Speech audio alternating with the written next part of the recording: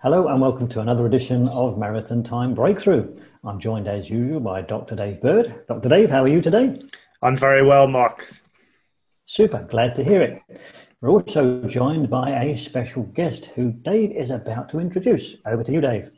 Yeah, I'm very, very happy to introduce Tom Bainbridge, and Tom co-hosts Ben Coomber Radio, which ostensibly tackles nutrition, but I've just been looking down the show list and the wealth of guests you get covering a variety of topics, including the guy who ran 40 odd marathons consecutively. You know, it's really a brilliant show to tap into for a variety of fitness related issues. So welcome to the show, Tom. Thank you very much, Dave. It's really cool to be here. And yeah, thanks for the compliments about the show. I mean, as you say, we kind of try to diversify it a bit. So a lot of the fitness realm tends to focus on fat loss, nutrition, and or muscle building. Yeah. But yeah, we kind of cover fitness, nutrition, mindset, and all sorts of different things. So yeah. Okay, so taking a back step into the nutrition, what actually got you into nutrition, Tom? So anyone that's kind of around the sort of online fitness industry will probably recognize this story because it's the one that everyone seems to have. But I wasn't the typical fit kid at school. So I was quite overweight until I was like 14, 15. Like I was the kind of kid that would sit in all summer and play on the Xbox and eat Nutella sandwiches. And I just got really overweight. When I sort of entered my teens and realized that girls were a thing, I thought, well, I kind of need to sort this out. And from there, I found that because I was a big fat kid and I was bigger than everybody else, I was quite good at rugby. Yeah. Rugby sort of carried me through until I was 18. I generally improved my fitness. And then as I got to college, the rugby team for the college, basically, the quality was amazing. Like we had a really good rugby team, so I absolutely did not qualify. So I decided, well, I need to do something. So I took up track and field because I was quite good at throwing. From there, I just kind of was introduced a lot more into the nutrition side of fitness and how the nutrition can impact upon not only weight management, but your athletic performance. That kind of gave me the bug.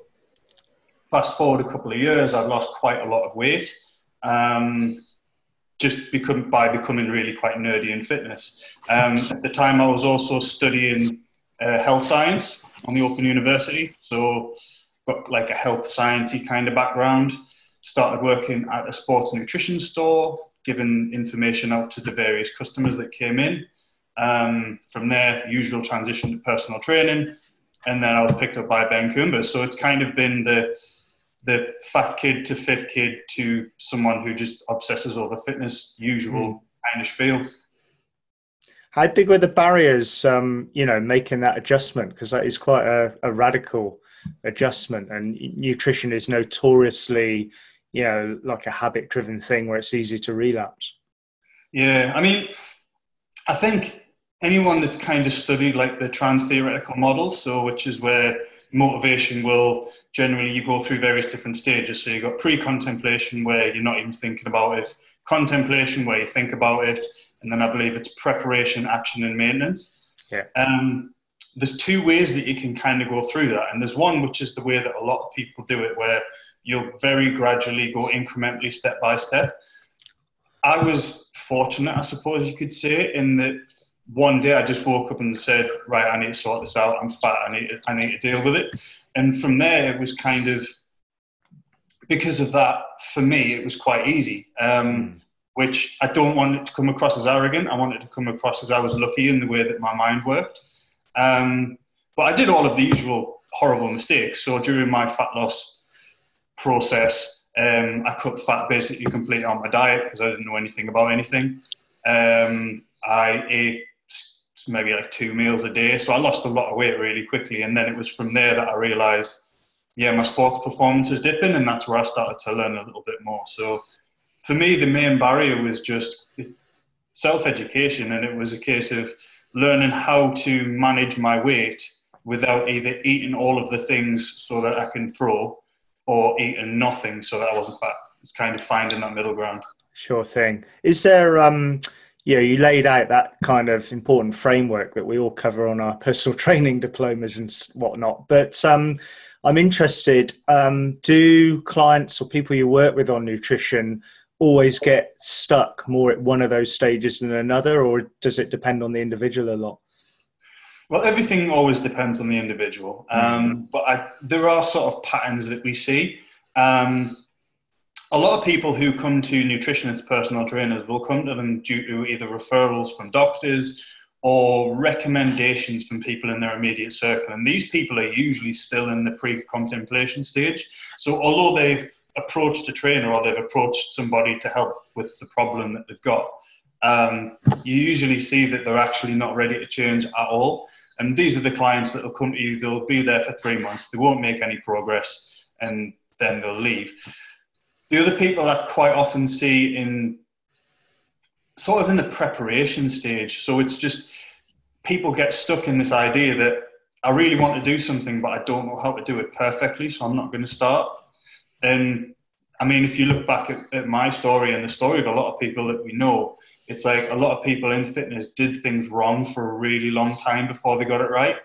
And although they might have been doing things kind of suboptimally or imperfectly, they did make progress, and it was an imperfect step towards that better approach. So I guess kind of the advice I always give is to just, it doesn't really matter what you do, just start and do something and it'll eventually get better. Sure thing. So I'm sure you've worked with a wide spectrum of people. How different is it? Because I'm thinking maybe of the running community here a bit. That there's a more extreme case like, the story you told about someone who needs to do it for health and weight loss reasons. Do you notice any real differences when it's more a modification to enhance performance, from someone who's already quite athletic? I think there's two camps that are like prevalent within the answer of that question. And the first one is the athlete that's been doing it for a long time, and it's the it works for me thing. So a lot of athletes, I mean, I will be honest, I've not worked with a huge amount of endurance athletes, but the ones I have worked with tended to be cyclists, and a lot of cyclists do have this diet of just carbohydrate. So they'll eat malt loaf during a ride, and then after a ride they'll eat pasta, and that's kind of it. And when I'm introducing the idea that you need to potentially introduce some fats into this diet, you need to make sure that you're on top of your protein intake, they can be quite resistant because what they're doing has worked up until now as far as they're concerned, and it's just becomes overcoming that barrier of it's working but it could work better.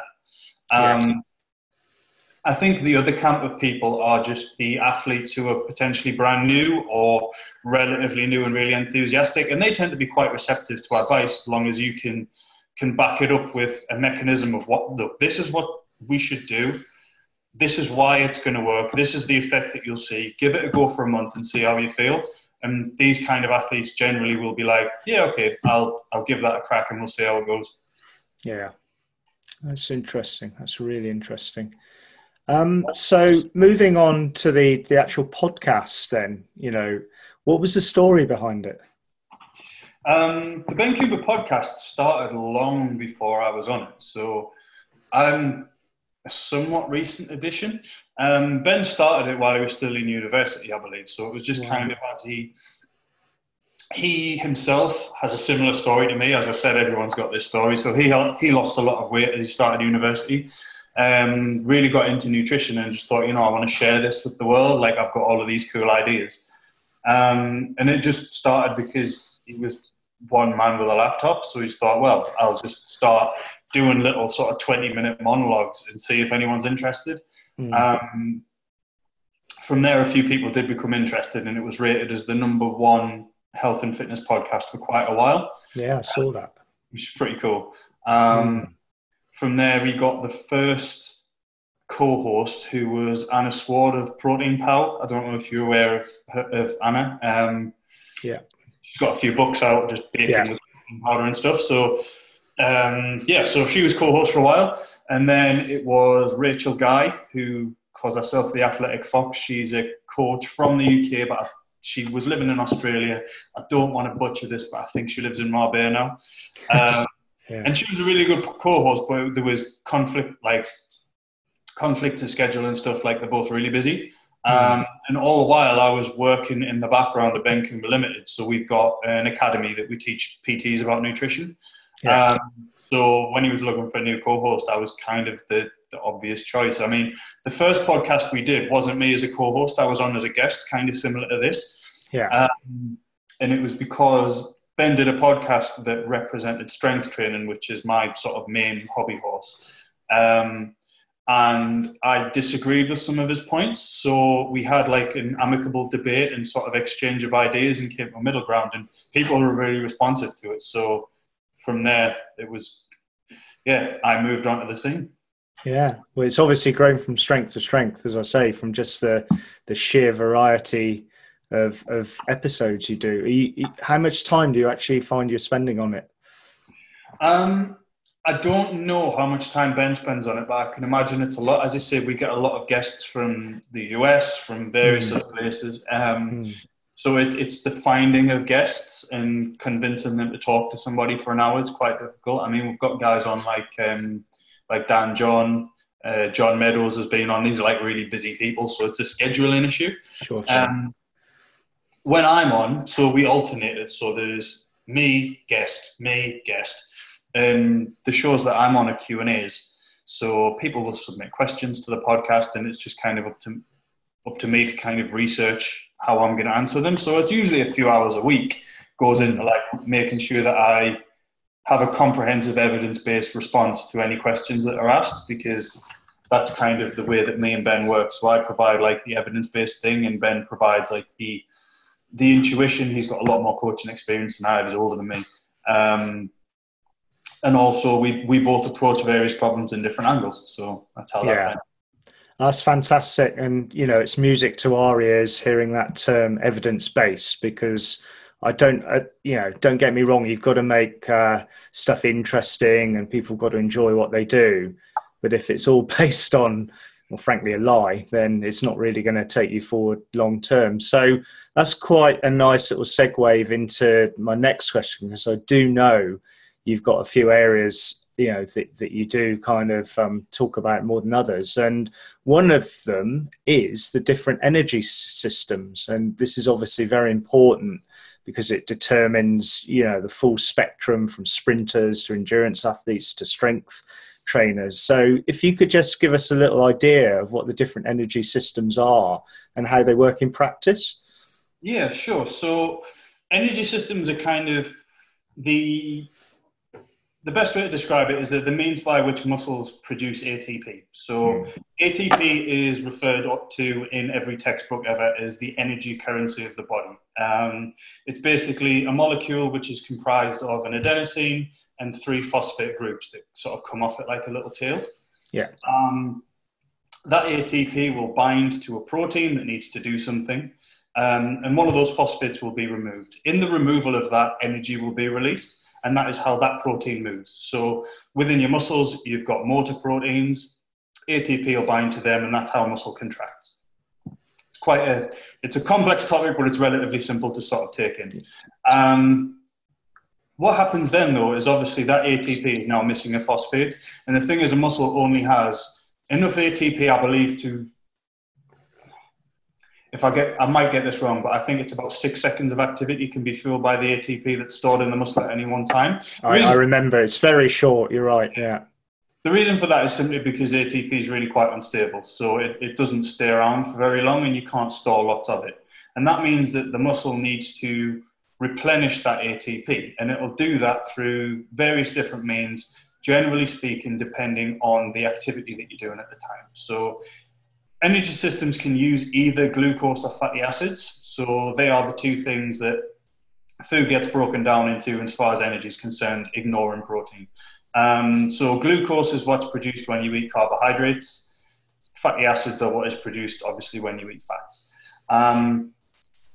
And the energy systems will use one of these two to make ATP. The energy system that you use largely depends on the muscle fiber type that predominates for the activity that you're doing. So within a muscle, then all of the fibers, which are like the little muscle cells, they're not all the same. And there are three sort of primary categories. You can subgroup them, but there's three main ones. So you've got type 1 muscle fibers, and they're your stereotypical slow twitch muscle fibers that everyone heard about in GCSE PE. The two important factors for those are they've got quite a low power output, but they're quite good at endurance-based things, and they've got a lot of these things called mitochondria, which I'll come back to in a minute. You've then got the type 2B muscle fibers, which are your stereotypical fast twitch muscle fibers. They don't have a lot of mitochondria. They're very powerful, but they can't like produce exertion for very long. Then you've got type 2A fibers that kind of sit in the middle. So just to briefly recap on that, type 1 is your fast twitch, type 1 slow twitch, type 2B fast twitch, type 2A kind of middle-wise. So as you can tell from the power of output that these have, the higher intensity your exercise is, the further you will move from type 1 to type 2B muscle fibers. Now, the mitochondria are important in this because it is the mitochondria are little organelles, which is like, think of a cell as a body and organelle as a cell organ. So it's just like a little thing that floats about in it. Cells have like hundreds of these. And mitochondria use oxygen to produce energy from glucose and fatty acids. So that works in a really complicated method that's kind of outside of the scope of the podcast. But just remember, for mitochondria to produce energy, they require oxygen. Now, the higher intensity your exercise is, the more energy needs to be produced. And that causes problems because you can't sort of shuttle oxygen to the muscle fast enough, which means that as the exercise intensity increases, those mitochondria are starved of oxygen. And that means that you need to use energy systems that don't require oxygen. So we'll kind of come back to this in a moment, but the key thing here is type 1 are really good at using fatty acids. Fatty acids need to have oxygen present in order to burn them. Yeah. Type 2B fibers are really crap at using fatty acids because type 2B fibers don't have a lot of the mitochondria that use oxygen. And type 2A kind of sit in the middle again. Exactly, yeah. So shifting back over to the energy system specifically, if you're running or cycling or swimming or whatever, and your heart rate is at like 65% or less, obviously that's a somewhat arbitrary number and it's going to vary between different individuals, but 65% of max heart rate or less, you're going to be primarily using type 1 muscle fibers. They're perfectly capable of using enough power to sort of do that activity. And that means that you're using fatty acids primarily for fuel during sub 65% activity. That's going to be somewhere around like a slow to steady jog. As intensity increases, you move up into sort of the 65 to 75% of max heart rate zone. And at that point, type 2A, and as you get higher up, type 2B muscle fibers start to predominate. Now, what's important to remember is that at this point, type 1 fibers are still doing stuff. They don't just like switch off. So at this point, you're using two different energies. So the first one was the aerobic system, known as the aerobic lipolysis, which is aerobic in the presence of oxygen. Lipolysis uses fatty acids. Okay. Then you've got, in the 65 to 75% zone, you've got aerobic glycolysis, which is burning glucose in the presence of oxygen. And then you've got anaerobic glycolysis, which is producing energy from glucose without oxygen being there. Now,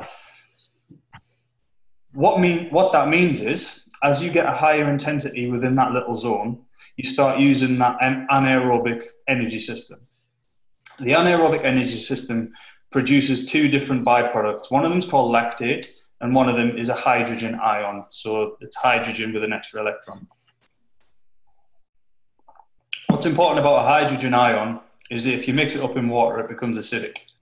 So hydrogen causes an acidic environment within the muscle, and that acid will be produced at a greater rate the higher the intensity your exercise is.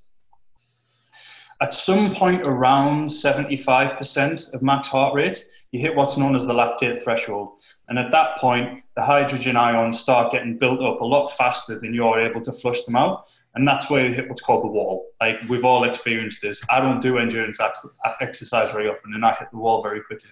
And when you hit the wall, basically, you have to stop. You have to stop or you have to slow down. At that point, you're using primarily anaerobic glycolysis. So that's how we kind of shift through the energy systems. So you're running relatively slowly, you're primarily using fat. You run a bit quicker, you're using fat and glucose in kind of a mix. And then when you run really quickly, you're only using glucose. There's a little bit of fat going to be used, but for the sake of explanation, you're only really using glucose. Yeah. And the thing is with that is it's not really changeable. So to sort of bring this back to my hobby horse, which is nutrition, that means that if you are going to be doing any activity that is sort of above that 65% max heart rate zone, you're going to require some amount of carbohydrate in your diet to fuel it, because you're going to have glucose there. If you don't have glucose there, what your body can do is produce it on its own, and it'll do that by breaking down protein, and that's going to lead to muscle loss, which, even if you're not hoping to get jacked, is a problem. Yeah. So kind of the take home from that little section really is that any athlete that wants to compete in any sort of activity really is going to require carbohydrates in their diet.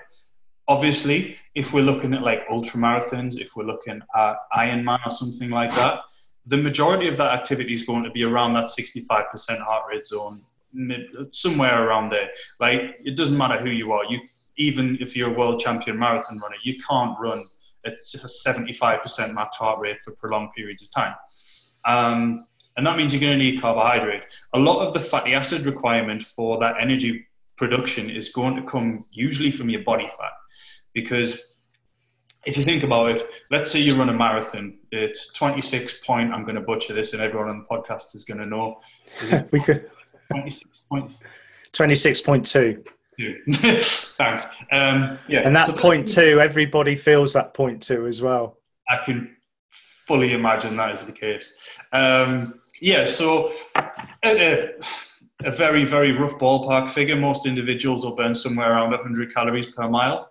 Obviously, body weight and stuff's all going to factor into that. That means that a marathon's going to burn somewhere in the region of 2,500 calories. That's less than a pound of body fat if you were to use only body fatty acids for that, which means that even very lean people have sufficient fatty acids floating around in their body already to fuel activity, which means that your nutrition, if you're engaging in sport, should usually be based around a higher carbohydrate intake. Now, that's not to say you can't perform well on a high-fat diet. You absolutely can. There are a bunch of athletes that do it.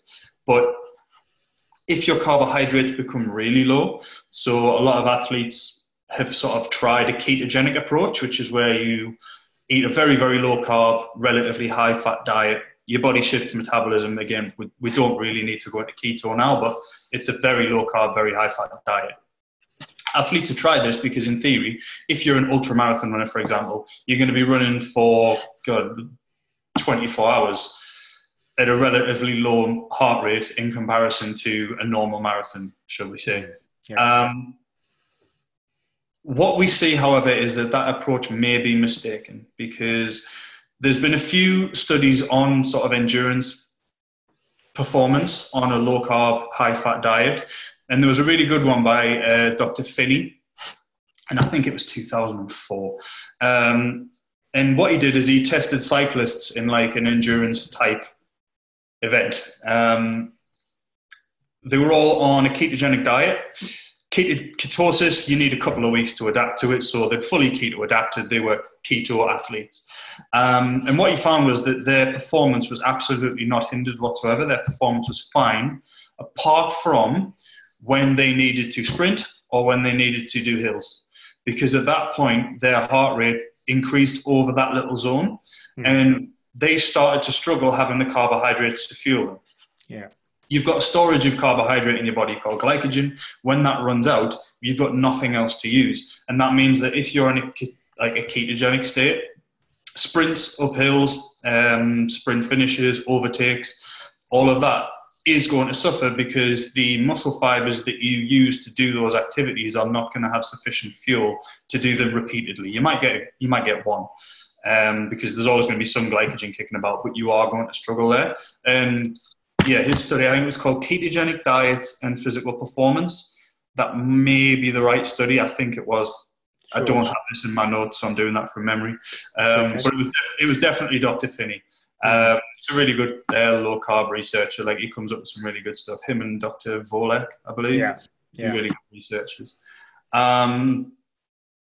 So really, the main thing that I kind of want to take from the energy system thing is that most of the time when you're running, you're going to be primarily burning fatty acids, which means that you do need to have some fatty acids in your diet. It also means that you should avoid being too lean, because if you are too lean, then your body's not going to be able to tap into those body fat stores. Of course, carrying excess weight is also a problem, so you do need to find that sort of Goldilocks zone in the middle. And the other take home really is your diet should be based around at least a moderate intake of carbohydrates, even if only for the purpose of doing those sprints and doing those uphills. As like a final little sort of note on that before we move on. A big thing that I've noticed in endurance athletes is a propensity for undereating. So a lot of athletes will end up not eating enough food in general, regardless of macronutrient composition, to fuel their activity. And that's not only a problem because it's going to cause sort of unwanted weight loss. You risk muscle loss, you risk obviously impaired performance. There's hormonal and immune function issues that come with that as well. So there was a study, I think it came out last year, that showed that as far as exercise participation goes, in comparison to sexual function, it kind of works as an a normal distribution. So people who, an inverted U distribution. So people who don't exercise at all have impaired sexual function, sexual desire, and I think the word was sexual assertiveness that the researchers used, which was an interesting term. In the middle ground, so moderate to relatively heavy exercises, sexual function was brilliant. But then in the very high exercise group, the problems that are associated with the low exercise group came back. Another study sort of did the same, but compared it with weight training, and they didn't really see the same thing unless you went way off the end, which shows that endurance exercise probably, but obviously I can't say for certain, but probably due to the sort of energy use and the lack of refueling, sort of does play into some hormonal issues. And then, there's the muscle loss and everything else that goes along with it. So I would say a really good approach for people who are engaging in sort of high output activity on a very regular basis would be to just be aware of your calorie requirement. So the way that I usually teach people to do this is there are a million different calculators you can use online to just sort of estimate your calorie requirement. They're never accurate, but they're close enough for practical purposes. So what you can do is you can go on one of these and you can estimate your calorie requirement for a resting day. So a day that you don't run, a day that you don't cycle, a day that you don't swim. Find out how many calories you need on a normal day, and you should never, ever, ever eat less than that. No. On days that you do train, most athletes nowadays have sports watches. If you don't, you can pick up a decent one for £100, and it's a really good investment. If you're spending hundreds of pounds on shoes and like running gear and that, like having a somewhat decent sports watch isn't too much of an ask. And what they can do is they can somewhat accurately estimate your calorie expenditure during a run. They're crap for high intensity interval training. They're crap for weight training because your heart rate in these activities doesn't necessarily relate to your calorie output. But exactly. for endurance exercise, which is what they're designed for, they're pretty good. They're not brilliant, but they're pretty good. So what I would usually recommend is that on days that you do run, put your sports watch on, see the amount of calories that you've burned, and just add that to your resting calorie intake. Eat that on that day if it's a shit ton. So let's say you've gone and done a marathon today and you don't want to eat 6,000 calories. Fair enough, break it up in half and have half today, half tomorrow, just as long as you do eat those back. And sort of looping back to the other thing, the majority of those should probably come from carbohydrates.